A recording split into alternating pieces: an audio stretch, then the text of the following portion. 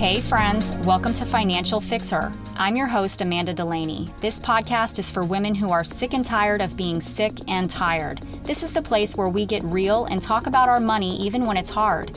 I help women step out in courage, take control of their money, and build the confidence to take the ultimate journey to financial independence. In this show, I share my best nuggets from the framework I used to get my own shit together and clean up my money mess. These systems and strategies are the same when I work with my one-to-one clients and community members. We practice daily practical and actionable habits that may seem tiny but have mighty results. So if you're ready to get excited about your money and turn your confusion into clarity and maybe even get a little triggered into getting your ass in gear, listen up, because your future matters. So today, this is the second step in the 3 steps to ditch credit card debt. Obviously, we're talking about consumer debt in general a lot more today, but credit card debt, that is the underlying message in here and really the targeted message, because credit card debt is becoming a high stressor for so many out there right now. Just there's all different reasons that it's happening economically, things with jobs, just the trend that's happening in society, and credit cards are just on an all-time high. Credit card debt has absolutely gone up over the last couple of years, majorly. So today is step 2, how to start aggressively ditching credit card debt. I'm going to teach you some actionable steps, and this is going to be to prepare you to get aggressive, because there's no way that you can get aggressive without some kind of plan in place. I was in over 6 figures in debt and just one day woke up and said, I'm going to make a change this year. And I did. And it had everything to do with my finances. But ultimately, I changed and my overall wellness got better when I started getting my money on track. Everything else just started to fall into place. There was no question that the rest of my life and my overall health and wellness, just everything started to fall into place and clicked like a puzzle. It was amazing. Okay, so 3 steps to ditch credit card debt, 3-part series. Step 2 is today, and we're going to talk about how to start the journey and get aggressive. So ask yourself these questions. Why am I using credit card debt at all? Am I using credit card debt because I'm supplementing my lifestyle? Am I using credit card debt because I have to? Because I wouldn't be able to survive without it? I mean, that could be a legitimate reason. Write it down. I want you to write that information down. Write it down. I'm using credit card debt for bonuses and points and benefits from the credit card. I'm using credit card debt to maintain my credit score or to increase my credit score so that I can get a home or just have a good credit score, which truthfully, the only reason why a person would need a good credit score is to get a loan, right? And obviously, most of the time it's a mortgage that makes the most sense to get a loan on. Any other kind of debt, I don't want to get into what you should or shouldn't do, but your risk is higher. Let's just put it that way. So it's all about risk here. So how risky are you willing to be, right? So off that though, on a scale of 1 to 10, how stressed am I about my credit card debt? On a scale of 1 to 10. 1 meaning not very stressed at all, and 10 meaning I'm like extremely stressed. And the last question is my credit card debt becoming unmanageable? Is my credit card debt becoming unmanageable? And you may not know. It may not seem like it's something that's unmanageable at this time. Before you can get aggressive and pay off your debt, what do you need to do? Stop balances from going up, right? That's critical, right? Because as the balances continue to rise and you keep like kind of fighting against that current, you get pooped out. You keep fighting against the current, it's going to take you under, right? So the balances need to stop rising. So that's the first place to start is to stop the balances from rising, right? How do you stop the balances from rising? You start using more of your money and less of other people's money, right? And then the next thing is to get aggressive and pay close attention. We stopped the rising balances, and now we're going to start your journey with ditching debt. 3 tips. Work the interactive budget. That's creating the interactive budget, the plan. practice your mindful spending. That is your daily awareness, your tracking. Okay. And then the third one is staying away from the temptations. What we're going to do today is we're going to do your plan and awareness. We're going to work on prepping before the paint, getting that plan going. Okay. So work an interactive budget and track daily. That's your plan. So how much goes out each month? This is where it's not easy. And what I want you to do, and I'm going to give you specific directions right now. And if you have a pen and paper, write it down. And if you're driving or you're not able to do it right now safely, come back to this later and write this down. So what you want to do is you want to go through every resource that you've been spending your money from, whether that's from your personal checking account. We're not going to get into business here. This is personal budgeting stuff. But if you are spending things on business, but it's part of your personal account, that's fine. You want to enter that as well. Okay. But I'm not going to get into whether you should separate your accounts and this and that's for a different conversation. So, but you're going to write down the dates of every transaction, everything that happened in your bank, everything that happened on any credit card that you have, any resource that you have of funds, whether it's your money or someone else's money that you're spending. Write down the date, where you spent it at, the item or the merchant, where it was, the amount, and was it a want or a need? Put a W for want or an N for need, okay? And the next thing is going to be, where did it come from? Was it cash? Can you recall cash that you spent? Right? That's the reason why budgeting is really important, because even me and my husband, like anytime we receive cash or spend cash, we track it. We track it, all money. And I can tell you this right now, it is not hard. It does not feel in any way like we're depriving ourselves. We're actually extremely free by paying attention to our money. Okay. Do this in 1 month review and list exactly what happened with your money all throughout the month. And you're going to do the date, the merchant, what it was, the amount, was it a want or a need? Where did you spend your money from? And you're going to put any other notes that you would like to put. You can do this on your own sheet of paper. Get out just one big, massive piece of paper. So do this exercise. You can't do it right this second, but do this exercise. And after this training session, I want you to finish this review exercise. I mean, right after. If you've got the time, take 30 minutes, maybe even less than that, and write down everything that happened with your money in February. Total all of your net income, total all of your monthly expenses, everything, including what you spent on credit cards, and total your net in. So then once you have your totals, you're going to take your net income and you're going to minus your monthly spending. And then you're going to have an over and under. You're going to have a what's left. That's your monthly money margin. Okay. I'm going to give you a couple of examples here.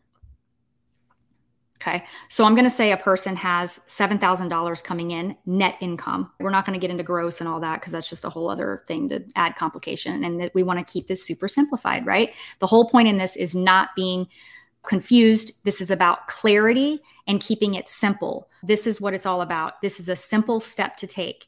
All your income minus every expense that took place. February, for example. Okay. And so in this case, this person gets $7,000 per month. Well, they earn $7,000 per month. And they spent, in this example, $6,500. Okay. What's that leave them with? $500. Another example. This person receives $7,000 in net income per month. They spend $7,500. Okay. What happens there? They're underwater by $500.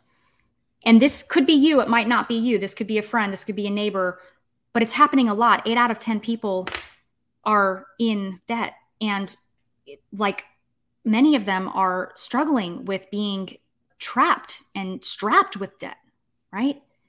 And this sometimes is the reason, because there's overspending happening. It's possible that maybe there's not enough income to cover what's being spent. But how is it fair for you to say, I don't make enough money, when we haven't really evaluated what's happening as far as the money behavior goes, right? With what's happening. I know that some of this might be tough to hear, but if you need to hear this, then open it up and be open to it. And just be aware that things might not always be what we think, or maybe the way that maybe we've been misled or misguided. I know that I was misled, not on purpose, but I was misled into believing a certain way of managing my money was the way it was supposed to be. And I learned that that did not serve me, and my wealth suffered. I suffered. I was at a negative net worth when I first started fixing my crap, right? So if this is you, let's talk about it. You can certainly send me a DM, but I want you to walk through these steps and get to this result. What is that number for you? Okay. Hello, please excuse this quick interruption. I just wanted to pop in here really fast to invite you to my free community. The Financial Fixer community is where women who listen to this podcast and follow the Fix Her Money method come together to learn and grow their money management skills and sharpen their money mindset. I'd be honored to get to know you better and support you right there in that community. I'll leave the link in the show notes. Be sure to answer the entry questions so you get access fast. The first question is, quote unquote, who can we thank for sending you? And if you answer Financial Fixer Podcast, you'll get free registration to my next Budget Boss Bootcamp, which is a paid 5-day training. Can't wait to see you in the community. Now back to the show. So your homework, your growth work, after you find out your monthly over-under, your monthly money margin, what is left, do this to get aggressive, okay? I'm giving you 3 things that you're going to need to do to get aggressive with getting out of debt, okay? You're going to manage your monthly money movement. You're going to track your spending.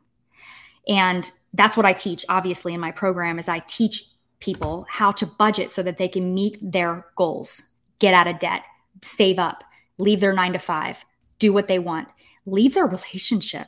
I'm not telling anybody they need to leave their relationship, but if you're in a toxic relationship, or if you're in a toxic environment at work, or if you're somewhere where you don't want to be and you're staying because of money, because I was there, been there.